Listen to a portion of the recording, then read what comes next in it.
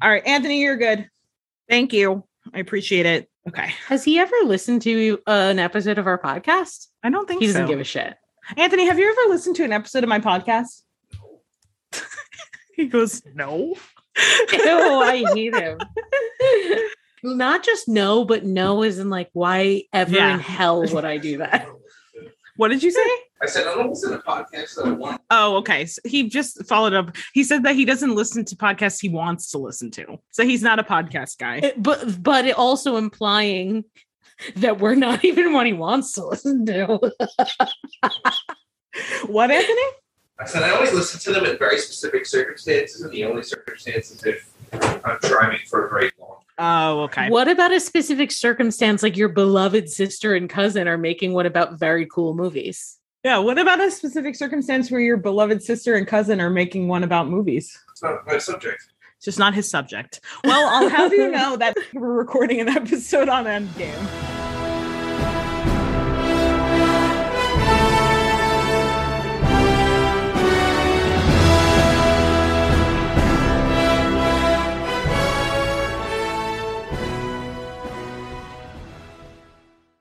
Hey everyone, I'm Alexa.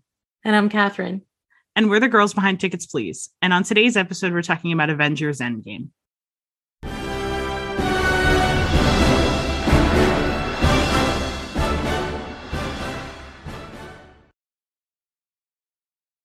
So after work on Thursday, I went to see A New Hope in a theater by my office with a live orchestra. The fact that I'm just hearing about this now. I had to save it for the pod. You should be jailed. That must have been... I cried multiple times. I was crying throughout the whole thing because I hadn't thought about it until I was on my way there that even without the live orchestra part, I've never seen it in a theater. So I've never had the theater experience of seeing one of the original Star Wars just on its own. I can't even describe it. Everybody was clapping when people came on screen and everybody laughed at lines I've heard a million times. Fucking house phone is ringing. Real ones, no. Everybody was laughing at lines I've laughed at 100 times. And even some inside joke ones where Luke whines about going to the Tashi station. Everybody laughed. It was honestly one of the coolest things I've ever done. That's amazing. What an experience. Immediately, once you started talking about this, I was thinking, what are the top 10 movies I would want to see with an orchestra? They're doing Jaws later in the summer. I've never seen it. You've never seen Jaws? No, and I've got to tell you. Yeah. I mean, are you worried that it's scary? Yes. I don't need to be more. Okay, that's fair. You're already not, it's already not high on the list of loves for you, the ocean. So you don't need another reason. I'm not afraid of the ocean, but I'm adjacently. Yeah. The older I get, actually, the more the ocean creeps me out. And this, I fear, would put it over the edge. That's fair. But if I'm in a big boat, not that I've been in this scenario that I'm making up, but if I'm on a yacht, as you often are, and I'm watching whales or something in the water, I'm into that. Okay. It's just deep ocean stuff that makes me like. My friend's dad had a big boat as a child, which like, don't get me wrong, my family could not have afforded a big boat. Like I didn't grow up in that environment, but he had one and we went on it all the time. I was never afraid. I swam in the Hudson River. Please, I'm still alive. Oh, me too. I've done that too.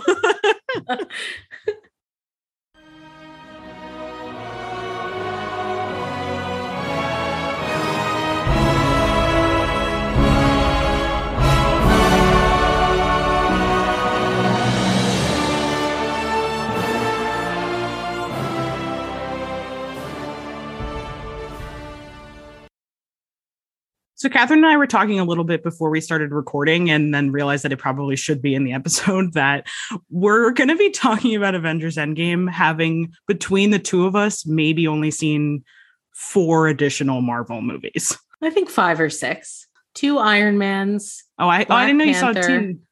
Oh, true. Black Panther. I've seen Guardians. You've seen Guardians. Thor Ragnarok. And I've seen the first Avengers. That's the only ones I've seen. So 6. Oh, and Civil But War. still. Yeah. We're not equipped to be doing this, but we're doing it anyway because we had a much stronger reaction to it than we thought we were going to. We're watching the Marvel movies for Chadwick. I mentioned to my mom that I had just finished watching Endgame and that it was incredible. And she says to me that she watched it and she didn't really like it. And I was like, really?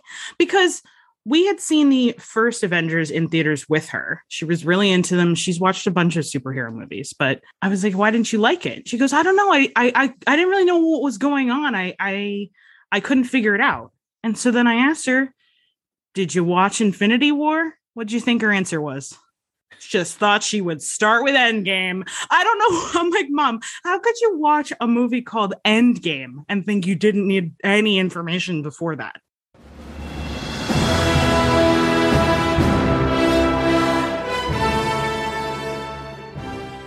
when we see the empty stadium and then it takes us into the support group meeting and all the chairs are stacked on the tables, it just feels so, I felt it so deeply how alone everyone felt. Yeah.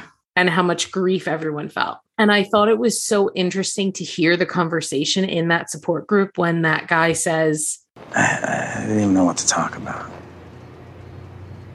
What did you talk about? Same old crap, you know, things have changed, and my job, his job, how much we miss the Mets. It's such an everyday kind of thing. Of course, if you both like baseball, you're going to talk about it on this date, but it has to take into context that so many people are gone. Yeah. It's a rough go of it in the first little bit. Yeah. The first time I saw it, when the 5 years later came up on the screen, I gasped. I could not believe it was going to be 5 years in the future. We're 2 years out from COVID starting, and think about how many lifetimes it feels like we've lived. Yeah. There were a lot of weird parallels in that respect, I thought. Yeah. So then the next thing that happens is Scott Lang comes out of the quantum realm, which was so exciting to see him because the first half hour was so upsetting and depressing and dark and gray that the second he was on screen, I was like, thank God. I loved how they first saw him on the security camera when he was outside the door. Oh, hi. Hi, is anyone home? This is Scott Lang. We met a few years ago at the airport. In Germany, I was the guy that got really big. I had a mask on. You wouldn't recognize me. Is this an old message? Ant-Man, I know you know that. It's the front gate. We need to talk to you guys. This man, of all the dozens of very, very famous, talented people in this movie, in this universe, this man had to carry the entire franchise on his back by being the one to actually label it and call it time travel and a time machine. Yeah. And to then a little while later call it a time heist. Are you talking about a time machine? No, of course not. No, not a time machine. This is more like yeah, like a time machine. I know, it's crazy. It's crazy. And now you want to pull a, what do you call it? A time heist? Yeah, time heist. They really tried in the writing to make it so that we knew that they knew that it was a cheesy thing they were saying. Totally. Because when he explains it, when he walks in and is talking about the quantum realm and how time is different, and he has this idea and he can't stop thinking about it, he's rambling on and on to Natasha and to Cap. And he says a long-winded explanation. And then Captain America is like, you mean time travel? And he's like, yeah. And all of the time travel stuff throughout, I thought was really well done in that they made a very, very complicated and complex thing pretty easy to understand. Normally with something like that, I would get lost in my head trying to understand the specifics of it. And this time I was able to just be like, fuck it. I get it as much as I get it, and I'm going to let it be that. And because they took like an easier route of time travel than most movies do, like in that scene where they're talking about Back to the Future and all of the time travel movies and they're listing them, and Rhodey is saying these are the rules, we know them from Back to the Future, and Bruce Banner is like, that's not how time travel works. The explanation is so much simpler and easy, and the fact that you don't have to worry about different altering the future, and if you go back in time this won't happen, and Terminator stuff. I know you haven't seen Terminator, but they go back to specifically alter the future, and Bruce is like, that's not how it works. If you go back in time, you're not altering the future, that stuff already happened. And his explanation is so easy to understand. It made the whole movie so much easier to follow. Time doesn't work that way. Changing the past doesn't change the future. Look, we go back, we get the stones before Thanos gets them. Thanos doesn't have the stones. Problem solved. Bingo. That's not how it works. Well, that's what I heard. Wait, but who? Who told you that? Star Trek, Terminator, Time Cop, Time After Time. Quantum Leap. Wrinkle in Time, Somewhere in Time. Hot Tub Time Machine. Hot Tub Time Machine. Bill and Ted's Excellent Adventure. Basically any movie that deals with time travel. Die Hard?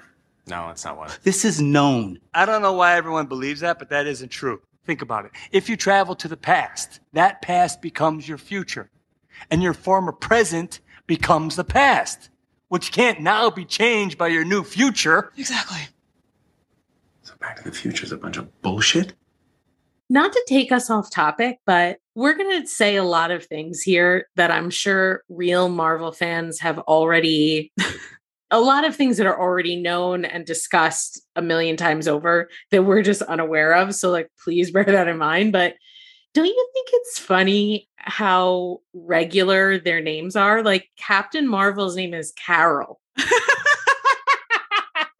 Well, I guess we got to think about the fact that they're based on comic books that were written how long ago. So That's he was very true. So we weren't, in the time of Northwest. We were in the time of, Carol and Steve and in the year of our Lord Northwest, Peter, and everybody's got regular names. It is strange that there are two Peters. Of all of the names, wait, who's the other Peter? Peter Parker and Peter Quill is Chris Pratt. Oh, I didn't realize that Quill's first name was Peter. Yeah, because they always call him Quill. Yeah. But yeah, it's funny that even in the time of like infinite names, he has two Peters. Couldn't think of another name about Phil. Two of the best characters, IMO. I'm telling you, the more I see a Tom Holland, the more I get it. My next note isn't even really a note. It just says Tony and his daughter. Did you know that Robert Downey Jr. made approximately $75 million just on Endgame? I didn't know that, but it does not surprise me. Because when he originally signed the contract for Iron Man and kicked off this whole thing in whenever that was, 2008, probably 2006 when he signed, he worked in getting a piece of the profits. So I think he was paid whatever 20 million or something for this, and the rest of it is he has hundreds and hundreds of millions of dollars. I was listening to a podcast the other day that they talked about how Bradley Cooper said that when he did Guardians of the Galaxy, he made more on Guardians of the Galaxy than he did on The Hangover and Silver Linings Playbook combined. It's wild. So sick. And the reason why this came to mind right now is because I was going to say that RDJ deserves every single penny. He's such an incredible actor, and the dimension that he brings to this, nobody else could have done it the way he did. Just those scenes with him and his daughter, I could have watched 3 3-hour movies of just that. Did you know that when she says, "I love you 3000," that he suggested that? Because his kid said it to him once, and then his kids started, it like became a regular thing that all his kids say. I love you 3000. 3,000? That's crazy. Go to bed, or I'll sell all your toys. Night-night. Not that it's a competition, but she loves me 3,000. Oh, does she now? You were somewhere in the low 600 to 900 range. Like, he's so good. He's a natural. It was born to be a dad. When he is telling her the story, and she's like, "Tell me a story," and he's like, Goes there. Tell me a story. The story. Once upon a time, Maguna went to bed. The end. That is a horrible story. Come on, that's your favorite story. It was so good. And then we don't see Pepper for so long that we maybe think she's not going to be in it. There were so many scenes. Well, there were so many scenes of him at home when he was with his daughter, and then when he was washing the dishes and then putting her to bed. And then like or at least I thought, oh shit, I guess Gwyneth wasn't available. Oh, interesting. I don't know if I thought that.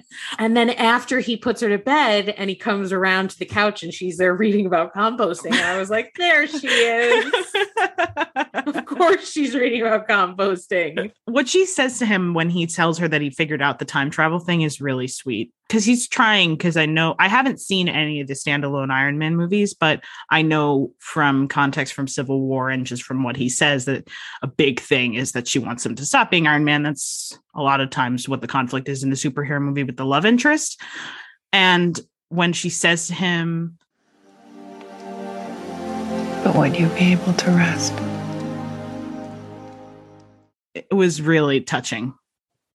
Because she, at this point, knows him that he won't be able to, even though he's telling her that he would. I love when they go to see him and Paul Rudd is trying to explain the concept and that it's a time heist. And he thinks it's so simple. The way he explains it, he's like, no, we could just do this. And how Tony is telling him that what happened to him is like a 1 in a million cosmic fluke. He was the luckiest person and that it's impossible. It was just funny to see the two characters interact that are on totally different playing fields, where Scott Lang is like, it'll be fine. We can do it. I already have the plan. And Tony's like, that's not really how it works. We need to, it's a lot more dangerous and a lot more complicated than a time heist.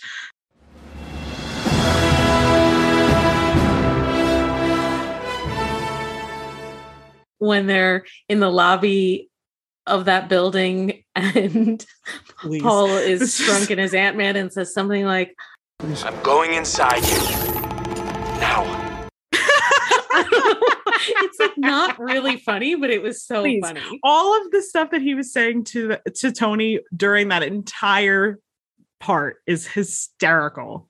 I love when Hulk does the trial run with Scott. Red, I don't want to lose Tiny here in the 1950s. Excuse me?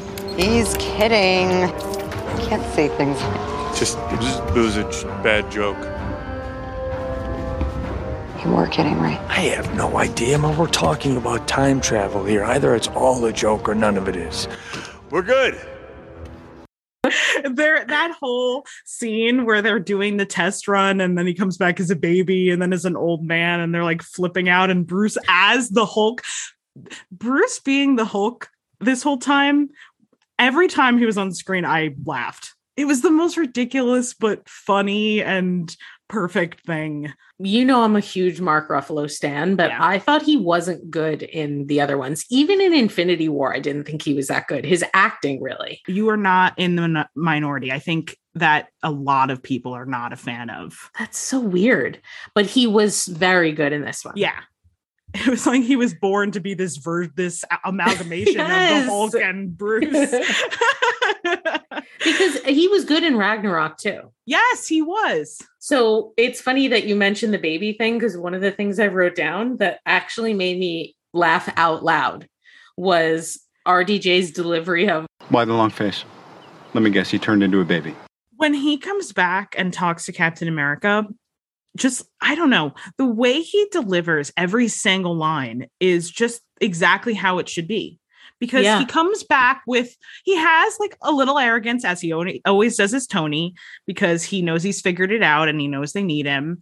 But then he also is very serious when he tells him that we got a shot at getting these stones, but I got to tell you my priorities. Bring back what we lost, I hope, yes. Keep what I found, have to, at all costs. And maybe not die trying would be nice. How he buries the hatchet with Steve, too. I just want peace. Turns out resentment is corrosive, and I hate it. Me too.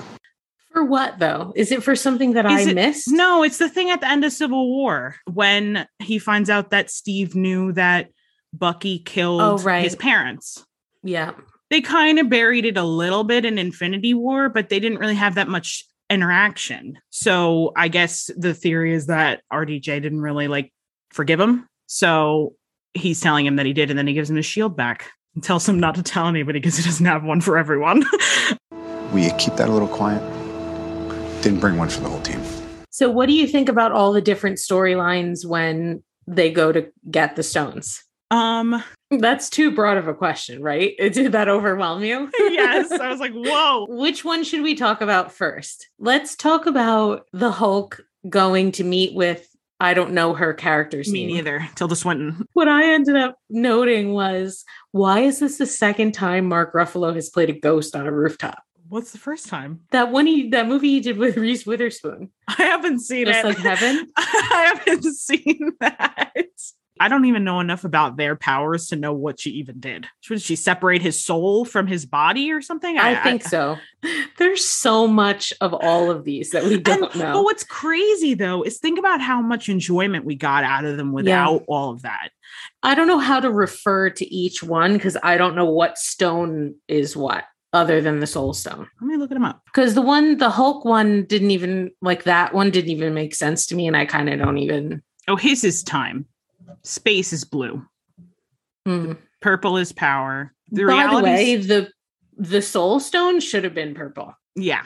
Agreed. In my mind and heart, through all of these watches and rewatches, like it's been the purple one. And every time I see it, I'm like, oh, it's orange or yellow, whatever. No, it's orange because yellow is mind, which they. Oh. Who even got mind? I don't know. This is too hard to talk about. Do you want to talk about Iron Man and Ant-Man and Captain America? Sure. That whole series of events is so good and funny. Yeah. The whole time they're in like the penthouse and Ant-Man is talking about Captain America's costume and that's America's ass. Mr. Rogers, I almost forgot that suit did nothing for your ass. No one asked you to look, Tony. It's ridiculous. I think you look great, Cap. As far as I'm concerned, that's America's ass. That's all so funny. And I can't even imagine what Twitter was like after this came out. And when Tony tells him... You're small, but you're talking loud. And then Captain America fighting himself. Was very funny. It was cool to see him have some kind of reverence for himself, but also like, oh my God, he rolled his eyes when he said... I can do this all day. Yeah, I know. And then when everything goes to shit and they are trying to figure out what to do and Ant-Man's freaking out and they're at like that car and he's like, this was our shot. We shot it. It's shot. 6 stones or nothing. 6 stones You're or repeating nothing. yourself. You know that? You're repeating yourself. You're repeating yourself. You're repeating yourself. Dude. You know, no. Come You on. never wanted a time heist. You weren't on board with the time heist. I dropped the ball. You ruined the time heist. Is that what I did? Yeah. I did like that one element to the time heist was that for Steve and for Tony and for Thor, they were able to see people that they haven't seen in a very long time. And they had that like bonus time with their loved ones. That was some of the best yeah, of the whole thing. It was nice, even without the context, because I haven't seen any of the other Thors besides the third one, which his mother is not in. It was nice, even without the context, to see those scenes with her and him and how sweet she was to him. When she says to him, the future hasn't been kind to you, has it? I didn't say I was from the future. I was raised by witches, boy. I see with more than eyes, you know that. I am totally from the future. Yes, you are. I really need to talk to you. We can talk. My heart just...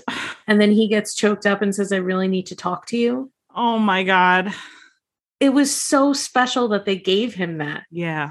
And they gave him so much, like because he's been so down on himself since everything that's happened, because he feels extra responsible because he's one of the most powerful of the Avengers and is a god and should have been able to stop Thanos, and feels like he had the last opportunity before Thanos snapped his fingers to stop him, and he didn't. And the whole you should have gone for the head thing. Yeah. And he feels so much more responsible than most of the others. It was so nice to see him get healed a little bit. Do you know what that makes you?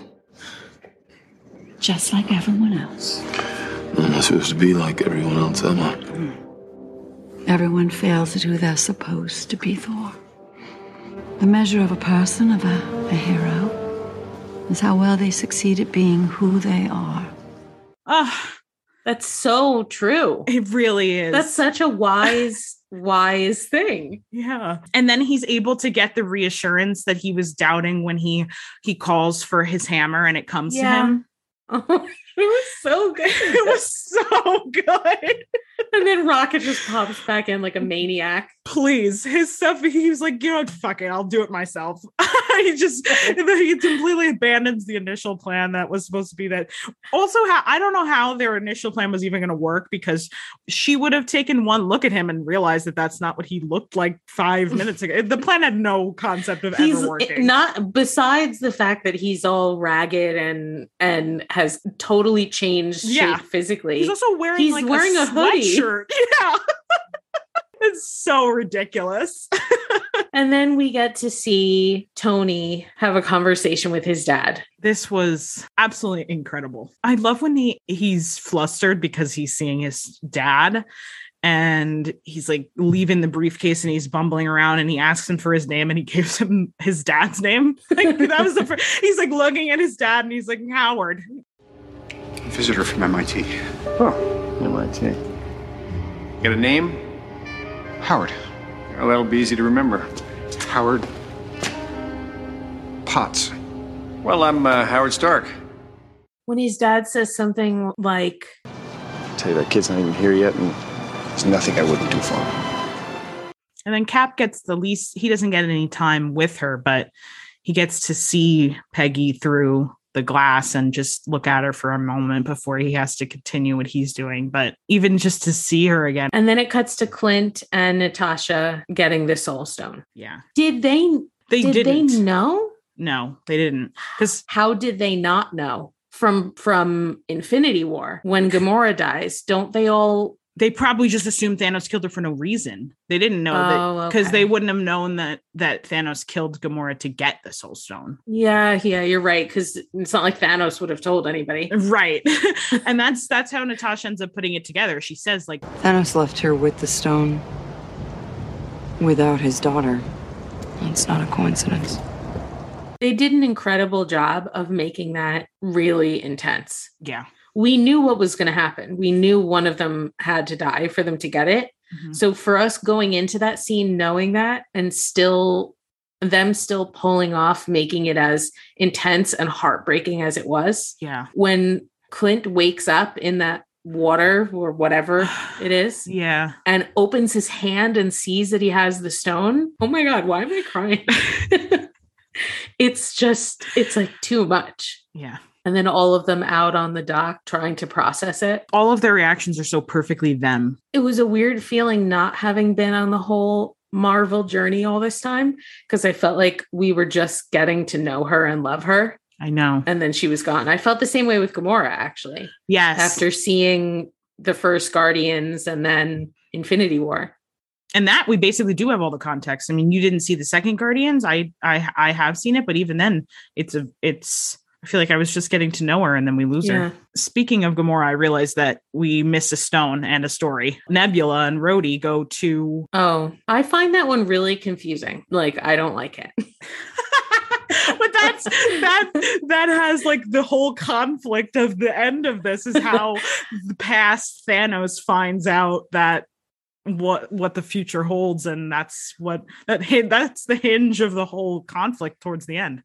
Once I grasped the hinge, I stopped needing to understand the rest that of it. Actually it was too much. Pretty valid.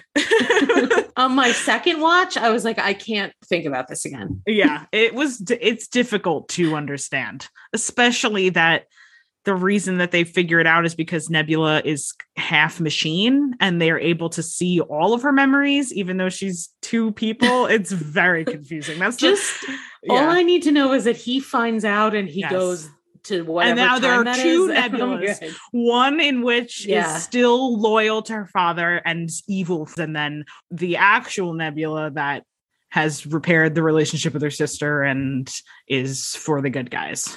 So now, I mean, I think we're at the next snap when Hulk snaps his fingers. So they're deciding who's going to do it, Thor first volunteers. He's like, oh, I'm a god, I can do it. And they're like, it's a little more delicate than we maybe want you to be doing at the moment.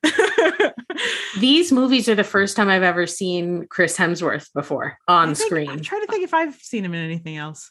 I've only seen his brother. He's really good. He is. We saw this in Infinity War, and then at the end of this, his interaction with Quill when they're on the ship together is God, hysterical. The two of them their chemistry is incredible. I love them together. I can't wait for the next Guardians and the next Thor to see, because I don't know if you watched the trailer for the next Thor movie that's coming out. No. But they're gonna have some interaction with the Guardians in the next Thor.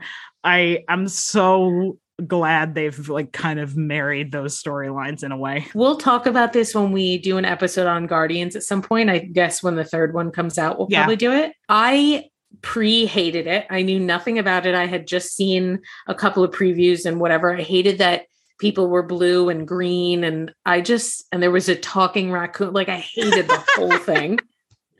And Anthony told us we had to watch it before we saw these, which thank God. Yeah. And I loved it so much. I would watch 10 Guardians movies. Same. I loved it. It's funny that you bring up Anthony, because after I finished watching this, he watched it with me and it ended. And he's like, if you had asked me, I wouldn't have thought you could start with Civil War and watch only a couple and get it. But you guys really did have the best abridgment of the Marvel universe in just a couple of movies. We accidentally had like the perfect abridgment Crimp Notes version of the MCU. So after the Hulk snap, when the doors open up and they realize that it worked, and Ant-Man is standing at the window looking outside, and we see the sun streaming in and the trees are green and the butterflies are flying around, and then Clint's phone starts ringing and it's his wife. It's so heartwarming and soul-filling. And then immediately after that, the entire building and earth under the building gets it imploded. Yeah. It was so jarring and upsetting. I have chills thinking about it, because honestly, it's one of the best moments. The mastery of moving from this brief moment of elation that they all have where they think it's worked, and before they even have a second to really even confirm that it definitely worked, literally they implode. And the way Thanos is so calm. James Brolin, let me tell you something. Josh. James? Is that his dad?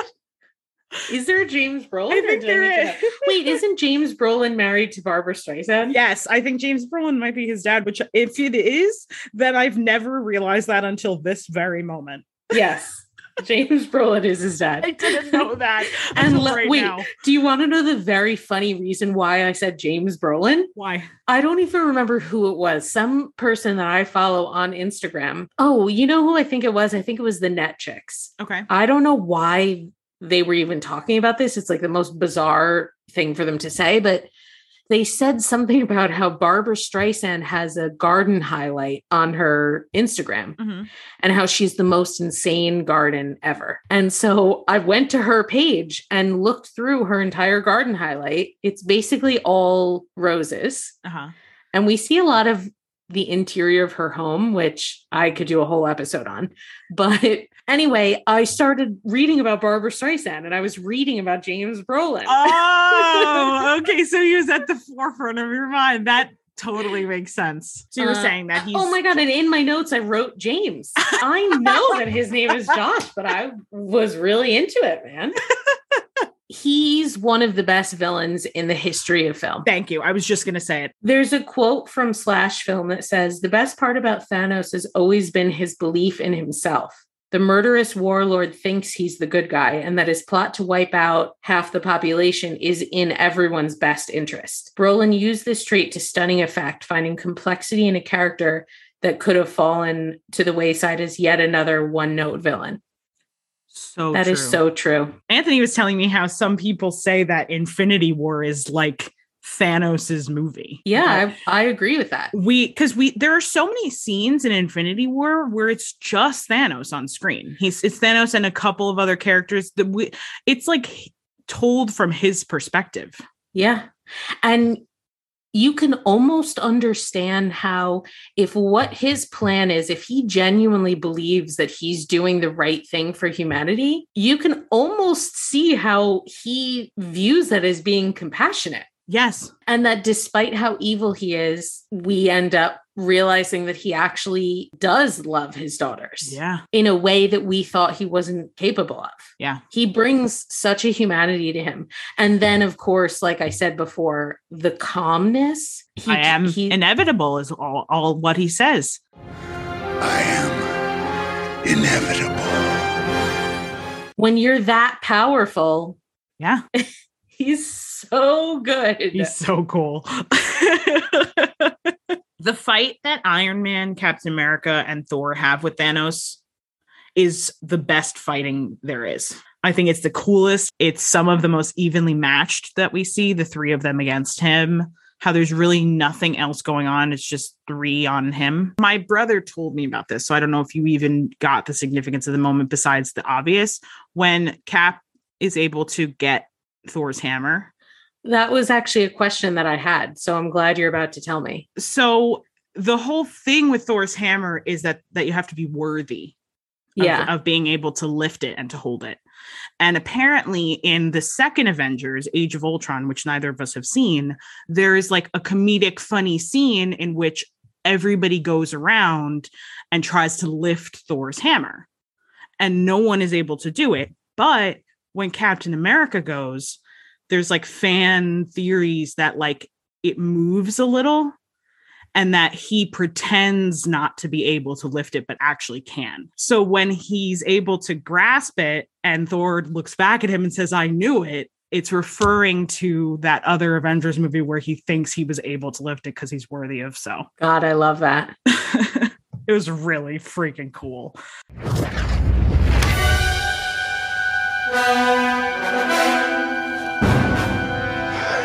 I knew it. So we touched on this in our Outside the Actors Studio episode on Chadwick Boseman. The silhouette of the core cast of Black Panther coming through that, is it called a portal? Yeah.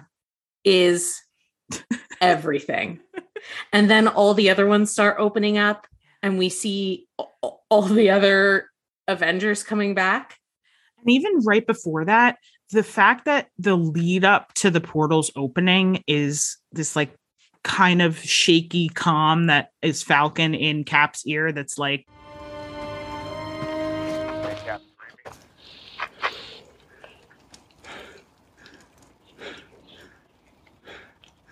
Captain Sam, can you hear me?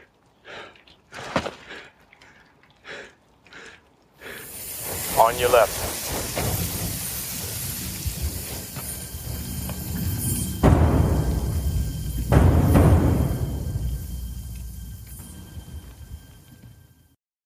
Please. I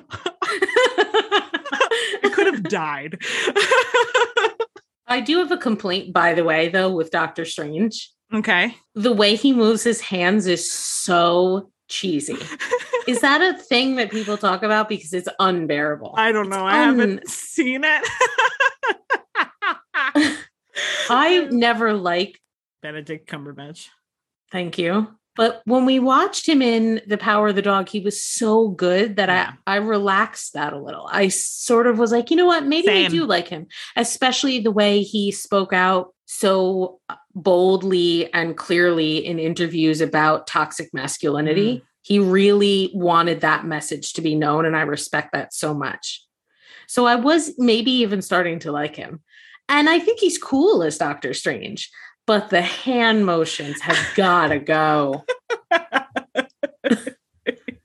Am I weird for not even noticing? I'm going to have to go back and look at his hands. Oh, good luck. One of my notes in here is actually from the first time I watched it. Since I watched Ragnarok in between, I had more context. But the first time I was like, Tessa Thompson is on a winged horse and I need nothing else in life. Now I know she's Valkyrie and I know more about her and all that. But although, well, now she's not even Valkyrie anymore, but that's for the end. But my God. I loved seeing Pepper in her blue Iron Man suit. She was so cool. And I loved that they gave us a little bit of foreshadowing. Yes. Earlier on when that Morgan has the head of it that she found it in the garage. I don't remember the context of this, but at some point everything's I think it's when, I don't know if maybe it's when Thanos calls for the rain fire or what, but whatever, everything's going crazy. And Rocket jumps on baby Groot to protect him. Please. Like Rocket's so tiny, there was nothing he could do to protect him, but the fact that he does, that he is like willing to sacrifice himself for him. Their friendship and love is so sweet.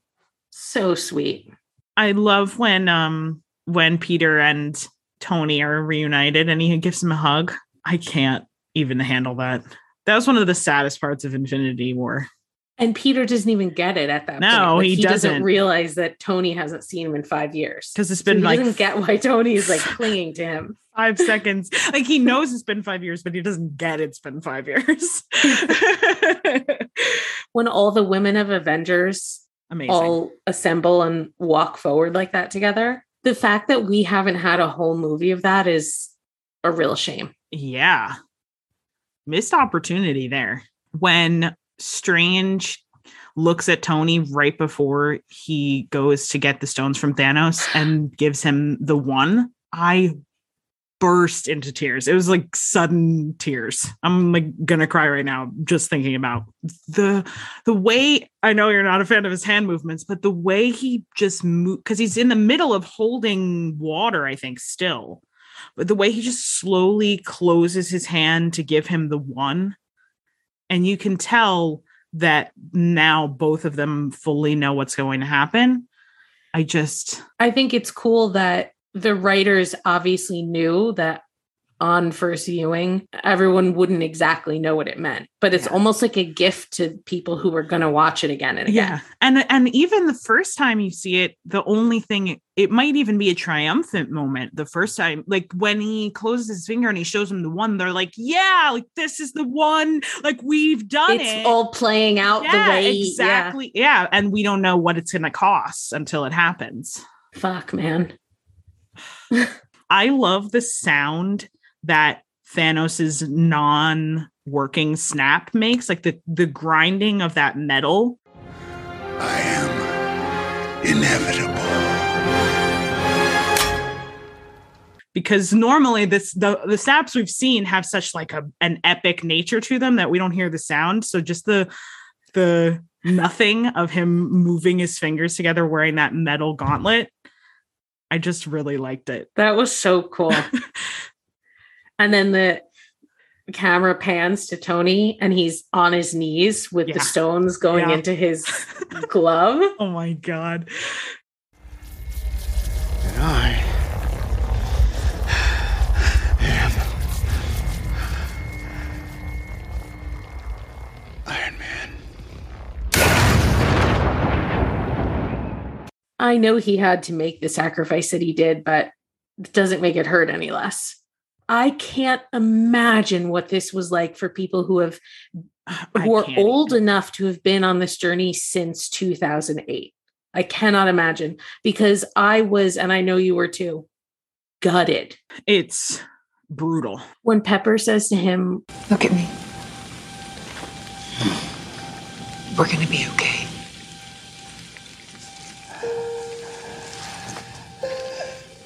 You can rest now. Please. And then we see Clint reuniting with his family. Which we didn't talk about it at the beginning. The very opening scene is Clint losing his family, which is horrible. And we see Peter reuniting with his bestie. What was it like for you the first time watching Tony's message to them and to his daughter? Oh my God. What he says is so perfect. So I thought I'd probably better record a little greeting in the case of an untimely death on my part. I mean, not that death at any time isn't untimely. This time travel thing that we're going to try and pull off tomorrow, it's got me scratching my head about the survivability of it all. That's the thing. Then again, that's the hero gig. Right? Part of the journey is the end. What am I even tripping for? Everything's going to work out exactly the way it's supposed to. I love you 3,000. I was thinking about how intense it was to see the camera pan through all the people that were at his funeral, and how there's so much more context and history there than we even know. Yeah. There were a couple of people I didn't even know who they were. So that I knew there had to be a ton of stuff that I was missing. And the way they had Nick walk out at the very end on the porch, I know has more significance than what I understand. Yeah. So then we have Thor offering the kingdom to Valkyrie, which is exactly what should have happened. And then what we already spoke about, Quill and Thor arguing on the ship again. Which is so good. It's not necessary. It's not. Okay. I got some blasters unless you guys want to use knives. Oh, yes, please. Use knives. Yeah, knives. I'm Groot.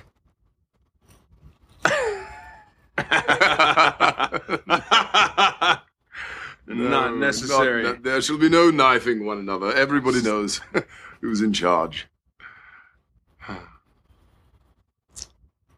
Me. Right? Yes, you. Of course. Of course. It was such a good moment of levity in between all that really heavy stuff. Totally.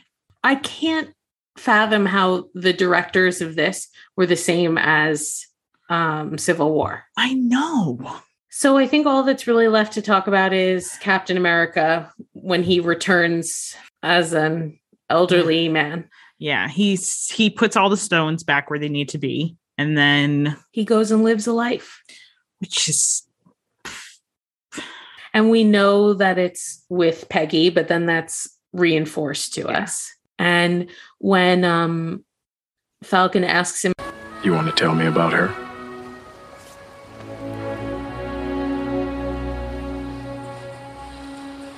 No, I don't think I will.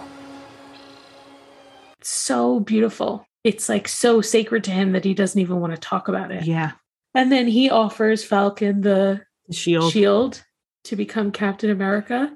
And then the last scene, that sweeping shot of the exterior of the house, and we hear the jazz music. Oh my gosh, this is ridiculous.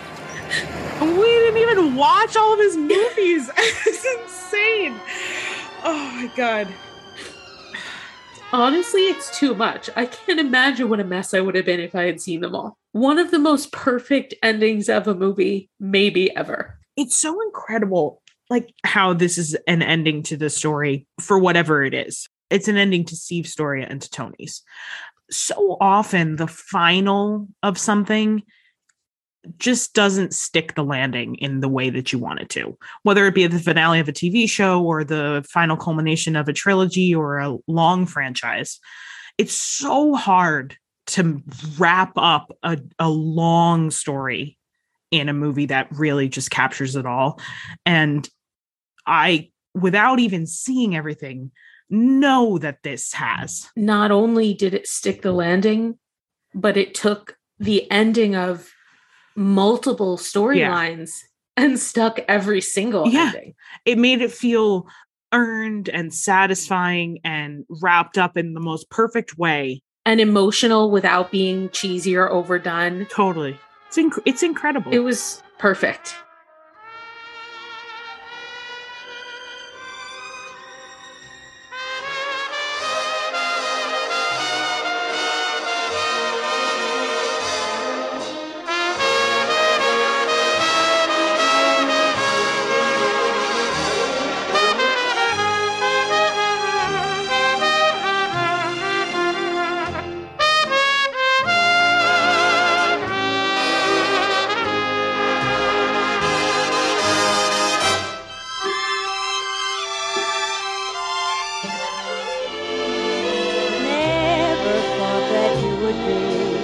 Standing here so close to me, there's so much I feel that I should say, but words